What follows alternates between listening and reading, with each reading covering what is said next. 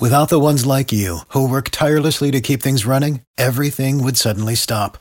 Hospitals, factories, schools, and power plants, they all depend on you. No matter the weather, emergency, or time of day, you're the ones who get it done. At Grainger, we're here for you with professional-grade industrial supplies.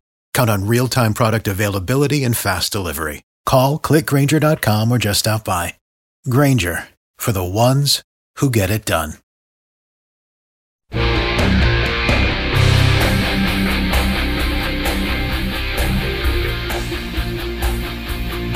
Hey guys, I'm Monica Crowley, and this is the Monica Crowley Podcast. Thank you so much for joining me, as always, as we get ready to close out yet another week of hell in Biden's America. This is your go-to for hot liberty, a safe space for all of us thought criminals, independent thinkers, and happy warriors. Check me out on social media. On Instagram, I am at Monica Crowley _ and on Twitter and True Social, I am at Monica Crowley. Also by email, I am at Monica Crowley Podcast at gmail.com. Again, Monica Crowley Podcast at gmail.com. All right, coming up here on the days and weeks ahead, we've got the great Matt Gaetz, Jack Posobiec, Riley Gaines is going to join us. Can't wait for all of these conversations. Jesse Kelly on American communism. You know me, Park, who fled North Korea, and she's got some really serious words of warning for the rest of us here in America with the descent of full-blown communism here and full-blown government control. All of these conversations going to be phenomenal. Also, next week, we're going to get a legislative preview from the House of Representatives from an amazing member of Congress who has been here before. He's going to join us again out of Tennessee, Andy Ogles. He's also filed for impeachment against Joe Biden. We're going to find out where all of that stands because guess what? It looks like Kevin McCarthy, and it looks like some other Republicans as well, might be going a little weak in the knees. So we're going to find out where all of this is going because, man alive, they have not learned their lesson. Some of them have. We've got big fighters out there like Gaetz. He's going to join us in the days and weeks ahead. But they are like few and far between. Marjorie Taylor Greene out there, she's taken some heat now too, because even though she said she is not going to vote for this budget that's coming up at the end of this month, these budget negotiations, more government spending theater happening. We are so done with this. We are so done. These Republicans have no concept of how done we are with all of this. This whole government spending pantomime that they do every couple of months or once a year, and they pretend that they're interested in cutting spending, and they're not, and they never do. And they go for another short-term spending bill, a CR or something, and they never address the spending. They just don't. Now, Marjorie Taylor Greene has said she's not voting for another penny of spending until certain things are addressed, and good for her with that. But she's also taking heat on the other side because of the January 6 tapes. So Kevin McCarthy promised that he would release all of the January 6 surveillance footage from the Capitol. We're talking tens of thousands of hours. Now, Tucker Carlson got some. And he put them on the air, and then he was swiftly removed from his perch at Fox News. I don't know if that had anything to do with it or was one of many factors. I don't know.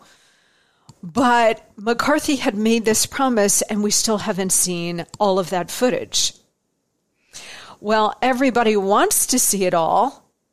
We're demanding that we see it all. There are people who are making arguments, look, we need to curate this a little bit because if you just throw out 30,000 hours of footage, nobody knows what context it's happening in. So you got to give it to people like Julie Kelly, for example, who has been on top of this from the very beginning and can really spend the time examining every minute of these tapes and then put it all into context, piece it together so that we can understand what we're actually seeing here rather than just hours of raw footage. So there is an argument to be made for that. I get it.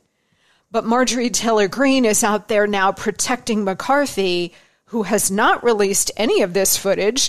And she's saying, well, we've got to curate it. So she's out there making the argument. She's taken a world of heat over this. But by and large, she's been a real fighter on a whole range of issues. We do have some who are out there fighting the good fight, but so many others on the GOP side are far too willing to aid and abet what the left is doing, their massive destruction of this country. And again, we are at this tipping point now, guys. So every cowardly Republican is worse than a cowardly Republican from, say, 20, 30 years ago. This whole assault has been going on, like I've been telling you, since the 1930s. And we are now in the end game. Republicans in the 1950s, the 1960s, the 1970s, 80s, even the 90s, they didn't really have a concept of what was going on because the infiltration and the communist attack and the globalist attack, it was all happening below the radar for the most part. And, our side was focused on other things, starting small businesses, sending your kids to school, raising your families, building a career, living your life. Whereas the left only has a single-minded mission to take down America, remake it as a communist system. And now they're working hand in glove, as they have for the last 30 years, with the globalists. So there's another much bigger layer on top of all of this. Go back and listen to my conversation with Mel K from a couple of weeks ago. An amazing conversation about the globalist assault on our country. But they're all working together. So the Republicans of yesteryear can at least be excused somewhat because the assault on America was happening at a lower intensity. It was still going on relentlessly, but it was at a lower vibe, okay? Because they didn't want to attract attention to themselves. Now we are in the end game. This is the final play. We're at a tipping point.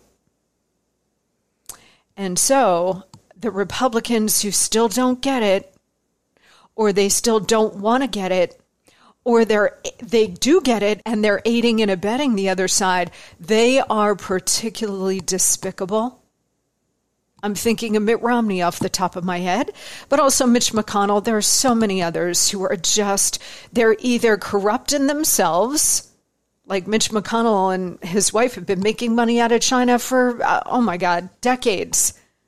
decades. And Mitt Romney is just Trump derangement syndrome and establishment type. By the way, I want my vote for Romney in 2012. I want it back. Can I get that back? What a fraud. So the Republicans of today who are in the middle of this and actually in positions of authority and responsibility to fight this fight in its end stages here and either stand idly by and zip their lip or are actively aiding and abetting the left, I have no time for you. Get out. Get out. This is a war for the future of the country. This morning I was listening to Fox Business. I think it was the Varney show, and he had former Vice President Mike Pence on. Mike Pence is a very nice man. I interacted with him a bit, not a lot, but a bit when I was over at the Treasury Department. He is a lovely man. Okay, he's smart. He's a conservative, but he just doesn't get it. He doesn't get it. Or he gets it and he's not willing to fight the fight. And I'm sorry, but we are in an emergency to save our country. We are in a war to save our country. And if you don't get it, then you need to get out. You need to get out of the way.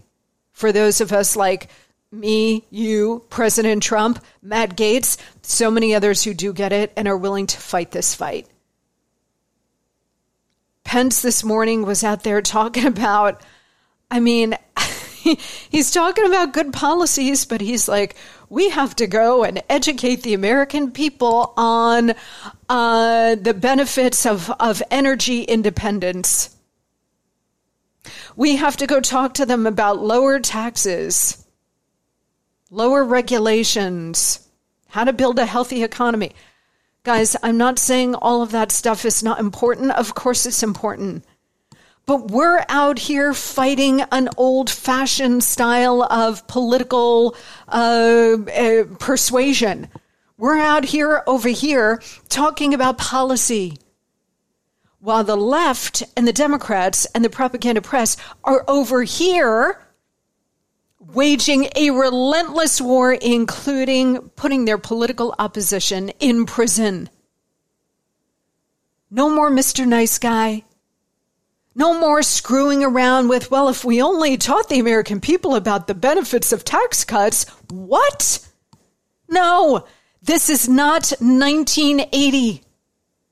This is not 1968. This is not 1996.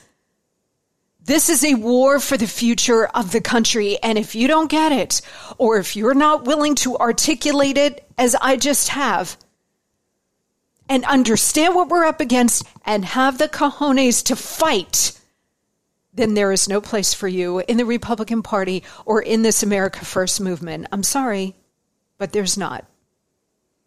So you can go off and retire from politics, Vice President Pence, because you're going nowhere in this Republican primary. And you can retire back to Indiana, enjoy more of your family, make a ton of money as a lobbyist, or go on the board of Raytheon, or whatever you're going to do, and enjoy your life and leave the fight to the rest of us who actually do see the threat clearly and are willing to stand up and fight. We have fighters on this show.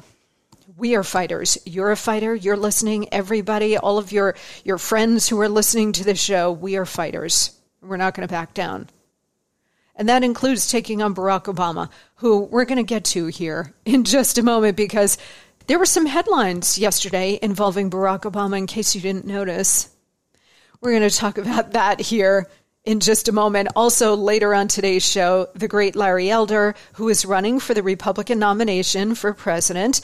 As you guys all know, I am supporting President Trump, but Larry Elder has been a longtime friend, and he's just lovely and brilliant. And he's taking on issues in this campaign that nobody else really is, including the epidemic of fatherlessness in America. So he's going to join us here in a couple of minutes to talk about that and a lot of other things, including what he's hearing out there on the campaign trail. Larry Elder, straight up. First, though, the Monica memo. I kind of gave you a mini memo there on the Republicans, and if you don't get it, get out. That was a bonus Monica memo. How do you like that? Here's another Monica memo for you. The two H's, Hunter and Harris. Let's begin with Hunter, shall we? So Hunter Biden is one of the biggest hot messes I've ever seen in my life. I mean, there are bad boys, and then there's Hunter Biden. Hunter has redefined bad boy. So he has been deeply engaged in a whole array of crimes for many, many years, from soliciting prostitutes to drug use, to moving prostitutes across state lines, to, of course, the biggest of them all, to the gun charges, of course, throwing a gun in a dumpster outside a school, I think it was. And so he has been off the charts criminal for many, many years. And of course, the biggest of them all is the alleged bribery scandal that we're getting more and more information about every single day. Hunter, of course, was the Biden family bag man. They took the most vulnerable in the family, the addict, the ultimate bad boy, the ultimate criminal, and just said, well, since Hunter is already a criminal, why don't we just ramp up the criminality? Let's just stick more crimes on Hunter. That'll work. So Hunter was the bag man for the family because obviously the family could not live on the, $130,000 a year salary that Joe Biden was making as a U.S. senator, and then maybe a little bit more as vice president. Obviously, they couldn't live on that. So they needed more money, and they were like, well, let's just leverage his offices, including the office of the vice presidency. Why not? Let's do it. Nobody will find out. And if they do, we have the press in our pocket, so nobody will report this. Nobody will amplify it. Nobody will care. will get away with it. I mean, my God, if Ted Kennedy could get away with killing a woman and then having the Democrat Party turn him into the Lion of the Senate, then Joe Biden can get away with some massive bribery, bordering on treason. Why not? Let's try it out. So they did, and it worked to the tune of tens of millions of dollars. In fact, James Comer, the chairman of the House Oversight Committee, who's been a guest on the show, we got to get him back. He has been hip deep in all of this. He is speculating that the Bidens have made between $50 and $80 million. Wrap your minds around that. And then, of course, how much are they paying in taxes? Hunter Biden has been investigated forever on the tax issue because they weren't paying taxes on the bribes. Who would? You're being bribed? Are you going to pay taxes on that? Are you going to report that to the IRS? Dear IRS, here is a $30 million check from China. Yes, it was a bribe. We did nothing for this except our office and change American foreign policy for it. How much do I owe? No, of course not. So there are a whole range of crimes here, and Hunter Biden is in the middle of it. But just keep in mind, because everybody wants us focused on Hunter, as dirty as Hunter is, there is no bribery. There are really none of these corruption crimes without Joe Biden in high office. So they're using Hunter as a shiny object to distract you from the fact that Joe Biden, the sitting president, air quotes, of the United States, is deeply, deeply corrupt. Textbook bribery, taking tens of millions of dollars from foreign entities, regimes, organizations to enrich himself and his family, but also to change American policy.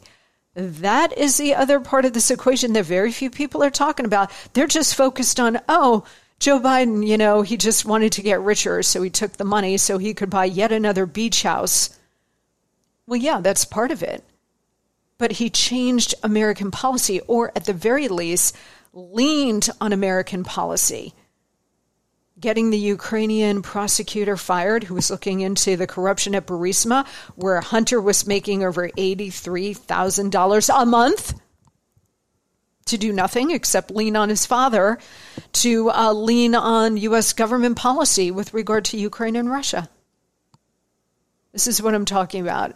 It is the question of whether or not Joe Biden, as vice president of the United States, and God knows what he's doing now as president, air quotes, God knows what he's doing in terms of selling out America while he's in the Oval Office. We don't know.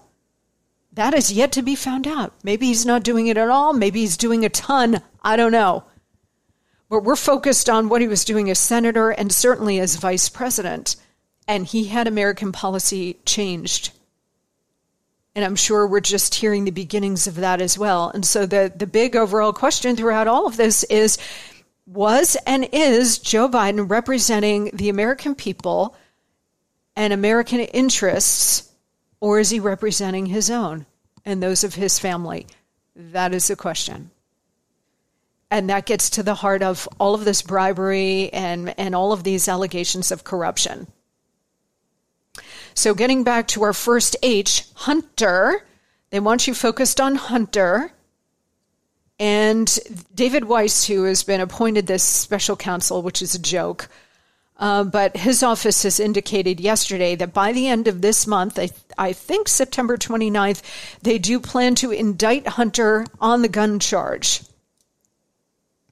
Now, while all of that is fine, okay, and good, I mean, because he did commit these gun crimes, allegedly, he is going to be indicted for that.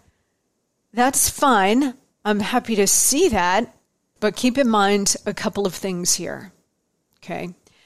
They do want you focused on Hunter, so you're not focused on Joe. They are going after the gun charge, maybe to prevent the other bigger stuff from going forward. Maybe it's part of a deal. Don't know. Well, I am glad to see this indictment finally happening. They've been investigating this for 5 or 6 years. a very straightforward gun charge. If you did what Hunter did, they would have had you, they would have had you in the legal crosshairs like within 48 hours. They were investigating this guy. They were slow walking it. They did not want to bring charges. And the only reason they are is because that sweetheart plea deal blew up. And now they're like, crap, we got to go forward with this, So they're doing that. It remains to be seen if other charges related to the tax issues. And then as this investigation really gets going in the House, the impeachment inquiry, whether or not the bribery, money laundering, influence peddling, if all of that stuff is going to come to the fore with Hunter as well. So while it's good that he's being indicted on the gun charge, make no mistake, this is like a relatively minor thing in the big scheme of things. They want you focused on it, and they want you focused on it for another big reason. The big reason that they want you focused on this is because they have gone after Donald Trump with a whole range of indictments, 91 counts. They're seeking hundreds of years in prison for Joe Biden's chief political rival. And so they want to be able to come to the American people, you and me, and say, oh, look, we don't have an unfair justice system. We don't have a two-tiered justice system. We apply the law equally. Look, we've gone after Donald Trump, but oh, looky here, we've also gone after the president, air quotes, the president's son on this gun charge. So the DOJ, the FBI, we are all fair over here. This is a fair application of the law. Look, we are not driven by politics at all. We've gone after Trump. We've gone after Biden. There. And that's how they're going to try to tie it all up for you in a neat bow. We know that is pure BS. Straight up BS. This gun charge is like a nothing thing compared to the extent and depth of the Biden family corruption, of which Hunter was the ringleader. Joe Biden was the master of the game, but Hunter was the ringleader. So do not be distracted by this. Don't go, oh, okay, I guess it's all over and we're even now. No way. Absolutely not. So that's our first H today. Our second H is Kamala Harris. Now, Kamala Harris went to the ASEAN summit. This is in Asia. It's an economic summit. Big economic players on the scene. There's also a big G20 meeting coming up as well. President Xi of China is not going to be there. Joe Biden expressed his disappointment that Xi of China is not coming, I guess because he expected his next bribery check to be hand-delivered by Xi. And now Xi is going to have to send it through the mail. That's a bummer. So Kamala Harris is in Asia. She's in Indonesia, and she sat for an interview. I don't know why her team keeps putting her in front of people on camera because she is so bad at this. How she is still so bad at this, I have no idea, but she is. And yet they keep rolling her out. So this Indonesian reporter asked her, hey, man, your boss is pretty old. He didn't say it like that. He was more diplomatic. But I cut to the chase on this show. Your boss is pretty old. He's pretty out of it. So if you had to step in to the big job, are you ready to do so? Here is her answer. Yes, I'm answering your hypothetical. But Joe Biden's going to be fine. But every vice president understands that when they take the oath, that they must be very clear about the responsibility they may have to take over the job of being president. I am no different. Oh, well, then I guess Kamala is ready because she says so. Kamala Harris is so not ready for the top job. Well, neither is Biden, but I digress.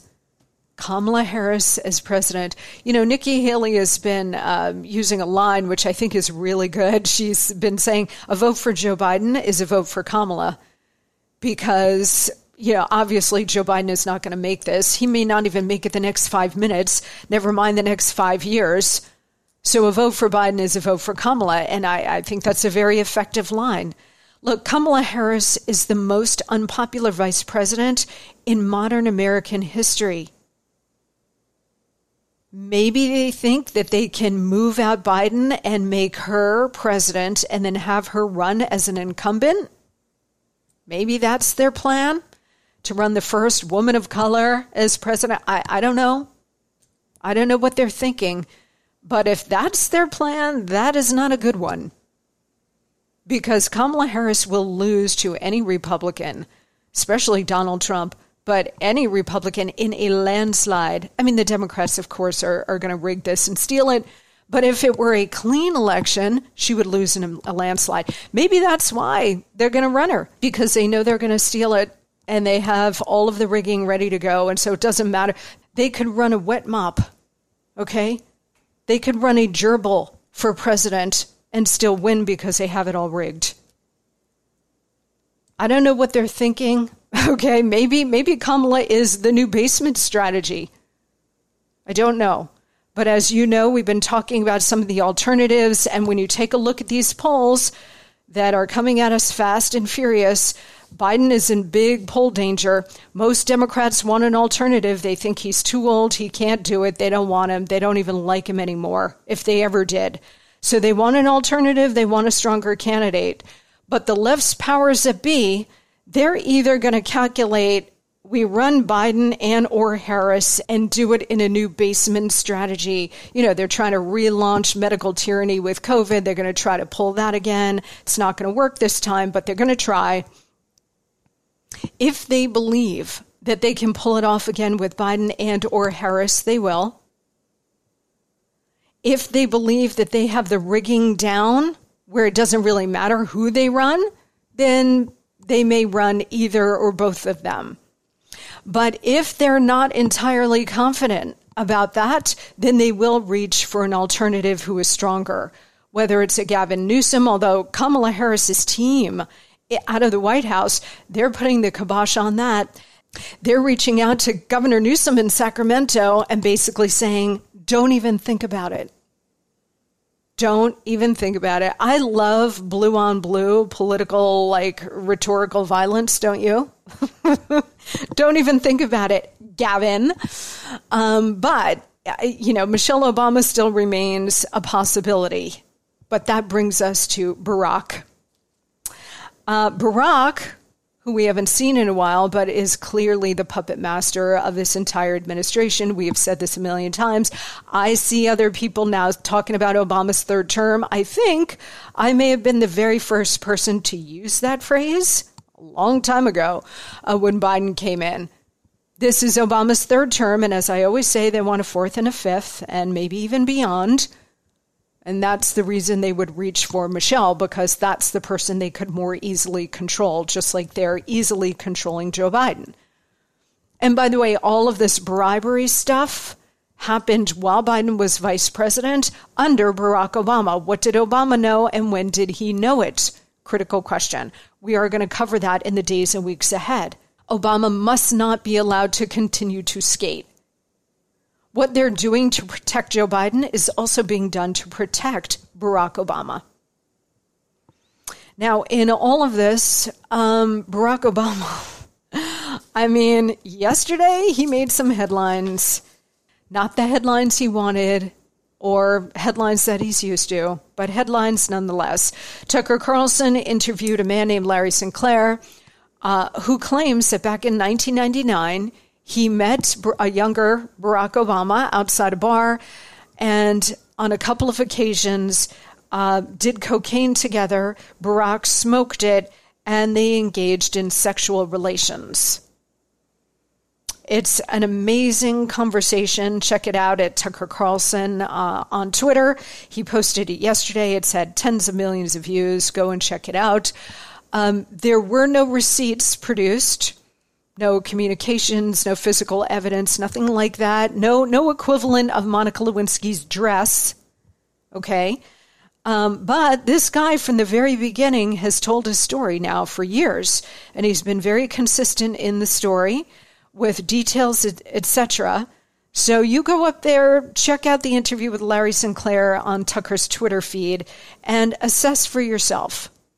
I found him very credible. You may not. But go check it out. The point is not whether or not Barack Obama is gay or whether or not Barack Obama did drugs, which, he's admitted to in the past. The point here is that Barack Obama has been a total fraud. Barack Obama was the biggest fraud ever inflicted on this country. Everything about Obama's personal history was a well-crafted lie. And in 2008, the hope and change and all of that BS, in 2008, the country elected this complete stranger who had long been groomed for the role of president. And that stranger continues to, in his words, fundamentally transform the nation. That's why this matters. He was a stranger then, and this whole crap show that we're living through right now, it didn't originate with Obama, but it went on steroids with Obama, and it continues now in Obama's third term. That's why this is important. He came to us as a stranger. He remains a stranger.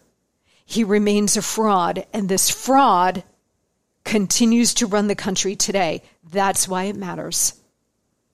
And that's why throughout, the upcoming weeks and moving forward, we're going to be all over this because you need to know exactly who Obama is.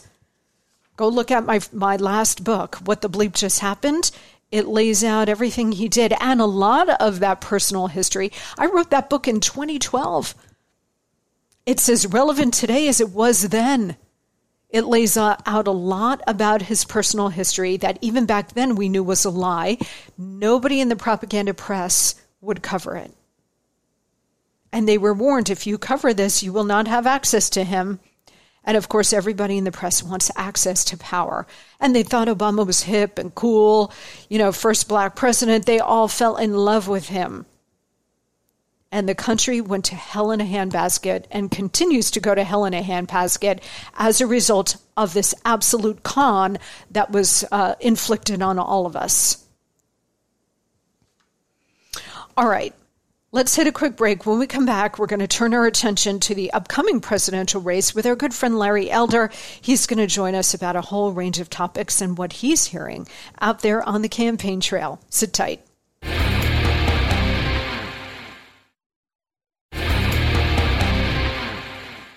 Well, I'm absolutely delighted to welcome my longtime friend, talk radio colleague, and now, I'm excited to say, Republican presidential candidate Larry Elder. His website is larryelder.com, so go there, check it out, check him out, and you will love him as I do. He joins us now. Hi, Larry. Monica, thank you so much for having me. I really appreciate it. Well, it is my great pleasure, and I'm so happy to have you here. Thank you so much for taking the time. I know you've been very busy, crisscrossing the country, but I got to start with this question, which I think everybody wants to know. You and I met as talk radio colleagues and television colleagues. You have had this phenomenal career in media, very successful, out there changing minds, persuading, educating. Why did you decide to leave that path and jump into being a candidate for elective office, first last year for governor of California and now for president? Monica, I never thought in a million years I'd ever run for anything. I ran for third grade class president. Before you ask, yes, I won that race. So I'm batting 500. But so many people I respected. My pastor, Jack Hibbs, Dennis Prager, without whom I wouldn't be in radio, and a couple of other people I really respect approached me and told me that I might be able to make a difference. It was a recall election, not a straight-up election. So a Republican has not been elected in California, Monica, in 20 years. Mm-hmm. But this was a recall election. People were upset about the lockdowns, upset about the crime, upset about the fact that people are leaving the state for the first time. And I thought maybe if enough people were upset, the second part of the ballot, which is the replacement side, the person that got the most number of votes would win. So if you look at all the votes cast, I could conceivably have won with as little as 25% of the total votes cast, assuming the ball bounced the right way. That's why I tried it. It wasn't successful, but in 8 weeks, I raised $27 million. On the replacement side, California has 58 counties. We carried 57 of 58 counties. I got 150,000 individual donations, 75 100,000 of them came from outside of California. And when the race was over, I went down to Key West with my girlfriend. And the reason I gained 10 pounds is because so many people said, "Are you the guy that ran for governor?" "Yeah, I contributed to your campaign. Drinks are on me. Dinner's on me." And they all said, "Why don't you run for president?" And at first I thought they were smoking something. And then the more I thought about it, the more I thought, frankly, it'd be easier for me to be elected president of the United States in a 50-50 country than elected statewide in California, where Republicans are outnumbered 3-1. And then I knew that there were some issues. As much as I am a fan of Donald Trump, I supported him in 2016, 2020, and I will campaign for him again in 2024 if he wants me to, assuming he's a nominee. But there are issues even he isn't talking about. You mentioned this earlier, the epidemic of fatherlessness. This is particularly acute in the Black community, Monica, where 70% of Black kids enter the world without a father in the home married to the mother, up from 25% back in 1965. And the numbers are clear. When you're raised without a father, you're 5 times more likely to be poor and commit crime, 9 times more likely to drop out of school, and 20 times more likely to end up in jail. Now, nobody's talking about this. The left doesn't talk about it because they created it with their so-called war on poverty, which Lyndon Johnson launched in the mid-60s, that in my opinion has incentivized women to marry the government and incentivized men to abandon their financial and moral responsibility. And that's not to denigrate the hard job that single moms have done in raising these kids, but it's much, much more difficult. Our side does not talk about it, Monica, because if you're white, you're going to be accused of racism. If you're Black, you'll be called, as I was by the LA Times, the black face of white supremacy. The other reason I'm running, Monica, is because we need to far more effectively deal with this lie the Democrats push every year, and that is that America is systemically racist. Joe Biden at Howard University a few weeks ago gave a commencement exercise and said the number one threat to the homeland was white supremacy. Really? The Anti-Defamation League keeps track of how many extremists kill people every year. And last year, 25 people were killed by extremists of any race, of the extremists. So it's just a lie. And as you know, a few days ago, a racist white man in Jacksonville, Florida, murdered 3 Black people. And of course, Joe Biden said something about it because it advances his narrative. What he didn't say was that 2 or 3 months ago in Tulsa, Oklahoma, a Black man gets a gun, walks up to a white guy, shoots him in the back of the head, kills him, execution style, goes to another part of Tulsa, Oklahoma, pulls out a gun and shoots that white guy in the back of the head, kills him execution style. And the Black guy that did this admitted he did it because they were white. Biden didn't say a darn thing because it does not advance his agenda. Now, the fact is most homicide is same-race homicide. Most Blacks are killed by other Blacks. Most whites are killed by other whites. However, every year there are roughly 750 interracial Black-white homicides. And the fact is 500 whites are killed by Blacks, even though Blacks are 13% of the population.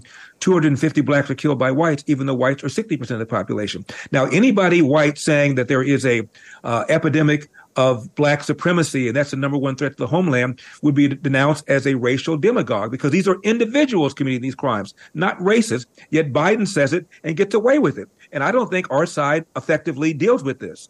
Finally, we have a huge crisis of K through 12 education in urban America, where just to pick one city, Baltimore, 13 public high schools in Baltimore, I kid you not, 0% of the kids can do math at grade level. Yet the Democratic Party opposes school choice because the teachers union is one of their biggest funders.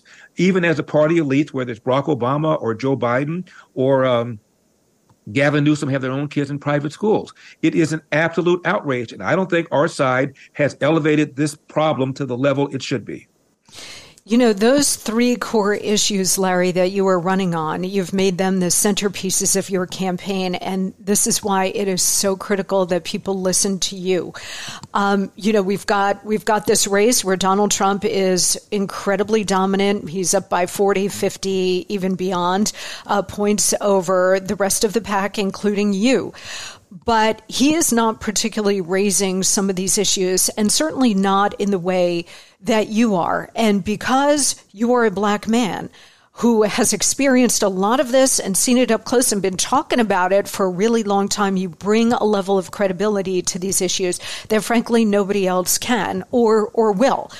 So this is what makes your campaign so critically important. I want to break down the fatherlessness crisis, because I've heard you speak on this for a long time. This is not, you're not a Johnny-come-lately or like, well, I'm going to run for president, so I'll start talking about this now. You've been talking about this for a long time.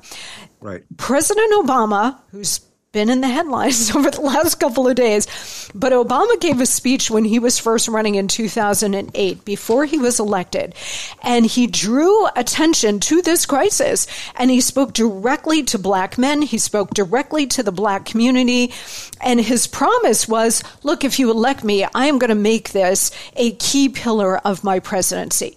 Well, he gave one speech about it. Right. That was the end of that, and then never addressed it again in 8 years as president. And I said at the time, I said, look, I'm not voting for Obama. I consider him a dangerous political figure. I think he's going to destroy the country, which he did. But I said, this one issue is the issue that could actually bring everybody together. All races, all political divides, everybody could come together on this one issue. He refused to do it. So he was full of crap at the time. He did nothing. And look, he's got a beautiful family. He's got 2 beautiful daughters. He's got an intact family. Great role model on this issue. And he did not lift a finger. So can you address that? And if you're elected president, how would you follow through on this so people know you're not just making a stand like Obama did? You know, you're right. Obama did address this issue in a speech. He even cited the same numbers I cited. And then Jesse Jackson accused him of, quote, talking down to Black people, close quote, and the man promptly shut up. He was a fraud on the issue. He's been a fraud on lots of issues. One of the reasons I believe Barack Obama got elected, I was in the arena in 2004 in Boston when he gave that speech. And he said, there's no blue America, there's no red America, there's just one America, no Black America, no white America, there's just one America. People went nuts. And I watched the 60 Minutes interview that he did when he was running against Hillary. And he was asked by the correspondent, Senator, if you don't get the nomination, will it be because of race? And Obama said, no, it'll be because I've not articulated a vision that the American people can embrace. At a Black church before the campaign, during the campaign, he talked about how much racism there was in America. And he said the Moses generation, referring to the generation of Martin Luther King, Monica, got us, quote, 90% of the way there, close quote. My generation, he said the Joshua generation, has to get us an additional 10%. I thought that was reasonable. There was a Fox opinion poll in 2002. 8% of Americans believe it is possible that Elvis is still alive. My point is you have to pretty much write off around 8 or 10% of the American people. And so what Obama was essentially saying is we pretty much have realized MLK's dream. So he gets into office. And both Blacks and whites thought race relations would improve. He walked into office with a 70% approval rating. Think about that. He got elected with 52% of the vote. When he walked into the Oval Office the third week of January 2009, he was at 70%. Why? Because so many Americans who didn't vote for him said, at the very least, he'll stop the nonsense that America remains systemically racist. Right. For the 8 years he's in office, one race card after another, from the Cambridge police acted stupidly. If I had a son, he looked like Trayvon. In an interview, he said that America has racism in its DNA. He embraced Black Lives Matter. He invoked Ferguson. He had Al Sharpton over the White House over 70 times. He had an AG Eric Holder who said that voter ID was pernicious racism. He did it over and over and over again, to the point where in his second term, 2 officers were killed execution style by a Black man who was angry over the false narrative that the police were engaging in systemic racism. 3 officers were killed by another Black man in Baton Rouge who was motivated by the same thing. 5 officers killed execution style in Dallas by another Black man motivated by the same rhetoric. So Obama's rhetoric got people killed. And when Obama left office, both Blacks and whites thought race relations got worse. So he was a fraud on the issue of fatherlessness and a fraud on the issue of America being one America, and we're not racially divided. He divided us racially.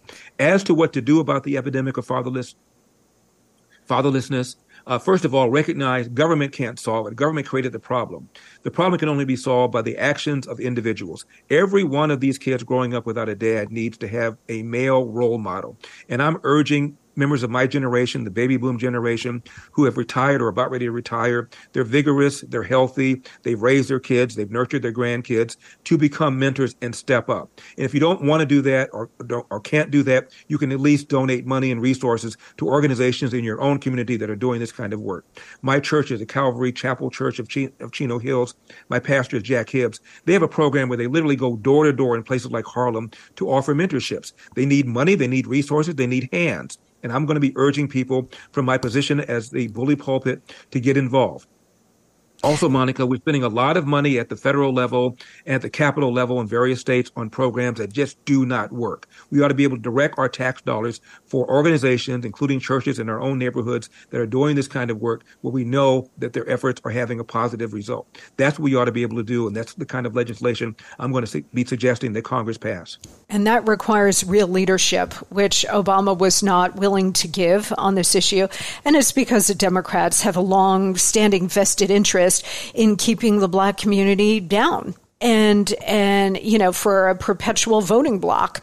To me, it's been a crime against humanity with the Black community in America for many decades by the Democrats. You have been willing to call them out on that, which is a tremendous service to this country, Larry. And that is actual leadership here in a very complicated and very sensitive area, but you're willing to take it on. Also taking on the political weaponization of the racism smear.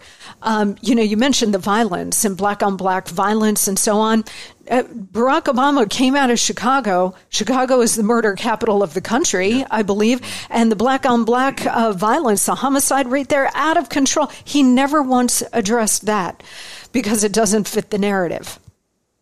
No, and nor did Biden. Memorial Day weekend, there were over 53 people shot in Chicago, 11 fatally.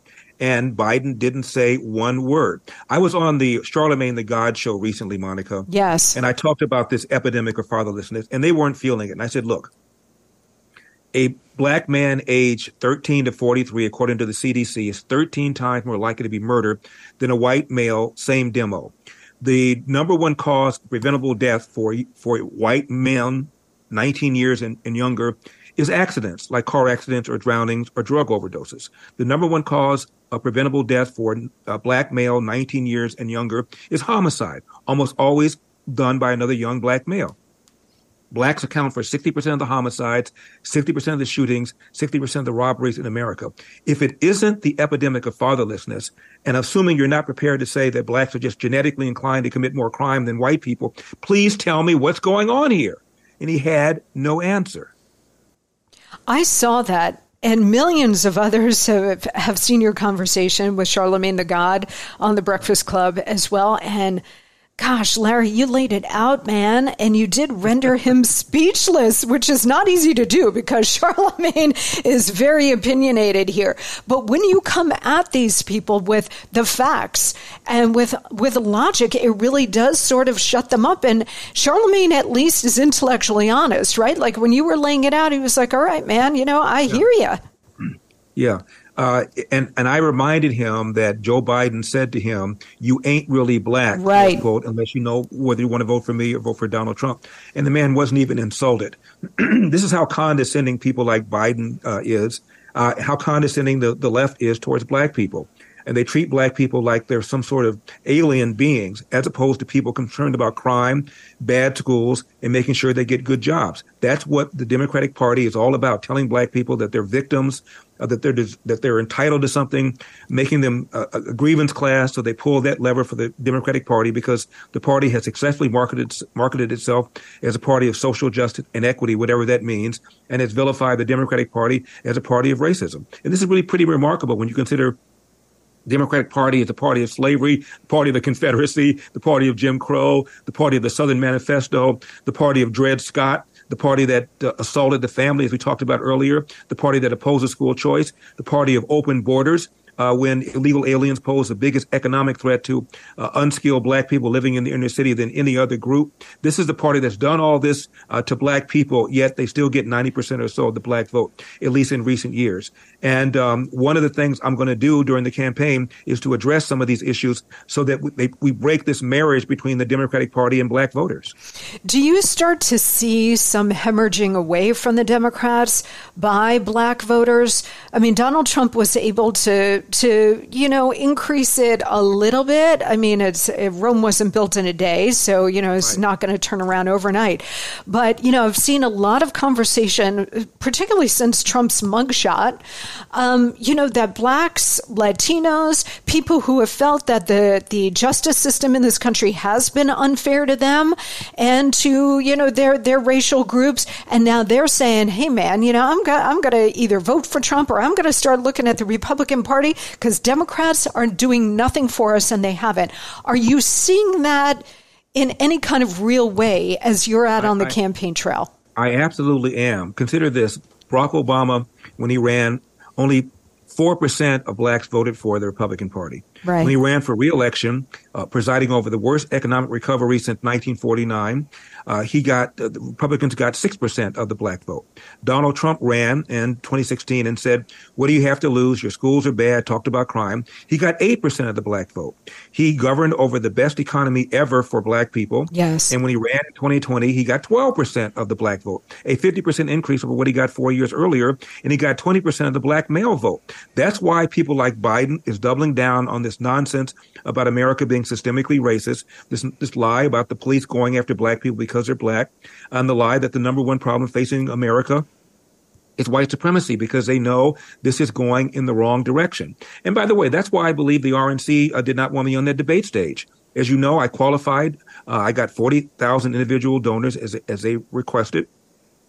I had to submit 3 polls where I was at 1% or better, and I did. Then I get a phone call from Ronna McDaniel and David Bozzi, the debate czar, and they tell me that you're not qualified because one of the polls you submitted, Rasmussen, is affiliated with the Trump campaign.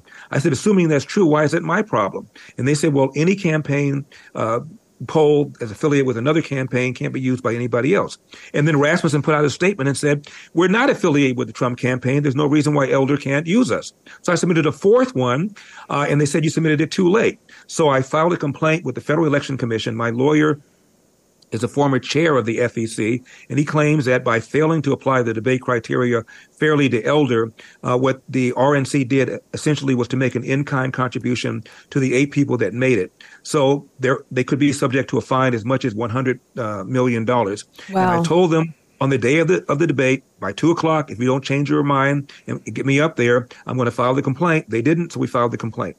Now I'm launching tomorrow a $400,000 ad blitz to get my numbers up to 3%, which is what the threshold level is now. I need to get 3% in 3 different polls to qualify for the next debate at the Ronald Reagan Library on the 27th of September. And I have to get 50,000 individual donors, and I don't believe we're going to have difficulty getting to that level. But the 3% part is going to be harder because I wasn't on the debate stage in Milwaukee making the case that I've made with you. Well, this is why I wanted to have you on this program today, Larry, because not only are you my longtime friend, but you do belong on that stage. I think what they did to you in the first debate was unconscionable. You deserve to be on the second debate stage on September 27th, which, by the way, that debate is happening in your backyard, right, in California. Right. So you absolutely need to be on that stage. I wanted to have you here so this audience can help you out as well, however they can. Go to Larry's website, larryelder.com. You can make a contribution. You can check him out. You can see all the other issues and the stance he takes on the border, on the economy, on inflation, energy independence, all of it. Please go check out Larry Elder. You deserve to be on that stage. These are the conversations that the nation needs to be having. We need to educate and inspire all voters with regard to those particular issues that we've talked about here, that you are making the centerpieces of your campaign, Larry. You are making a tremendous contribution, not just to this race, but to our national dialogue. And we're so grateful to you. Well, Monica, thank you so much for having me. By the way, I was not only not allowed on the debate stage, they put a sign at the door telling security not to let Larry Elder in or his campaign in. So now apparently I've made the RNC terror watch list. Who knew that they had one? I guess now we know that. I mean, they're all just completely useless, and it is beyond frustrating and infuriating. I have more respect for like an AOC who tells you exactly who she is, what she believes, what she intends to do, than I do for some of these BS Republicans who talk a good line and then behind the back, stab you in the back. So we will do whatever it takes to help you out, Larry, because you're such a valuable presence in this race and for the country. So God bless you. Monica, thank you so much for having me. God bless you. It's always a pleasure to talk to you. Larry Elder, GOP candidate for president. He deserves to be up on that stage. Help him however you can. Go check him out, LarryElder.com. All right, that's going to do it for me today. Thank you so much for joining me. As always, next week, we're going to be joined by the great Riley Gaines. That is going to be an incredible conversation about protecting women and girls and sports and creating actual safe spaces for our young women.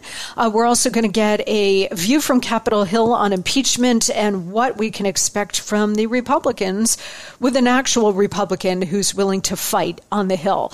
That's coming up next week, so don't miss a minute of it. In the meantime, have a great end to your week, and I will see you right back here next Tuesday.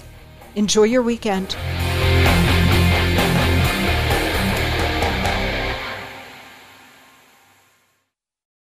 For the ones who work hard to ensure their crew can always go the extra mile, and the ones who get in early so everyone can go home on time, there's Grainger, offering professional-grade supplies backed by product experts so you can quickly and easily find what you need. Plus, you can count on access to a committed team ready to go the extra mile for you. Call, click Grainger.com, or just stop by. Grainger, for the ones who get it done.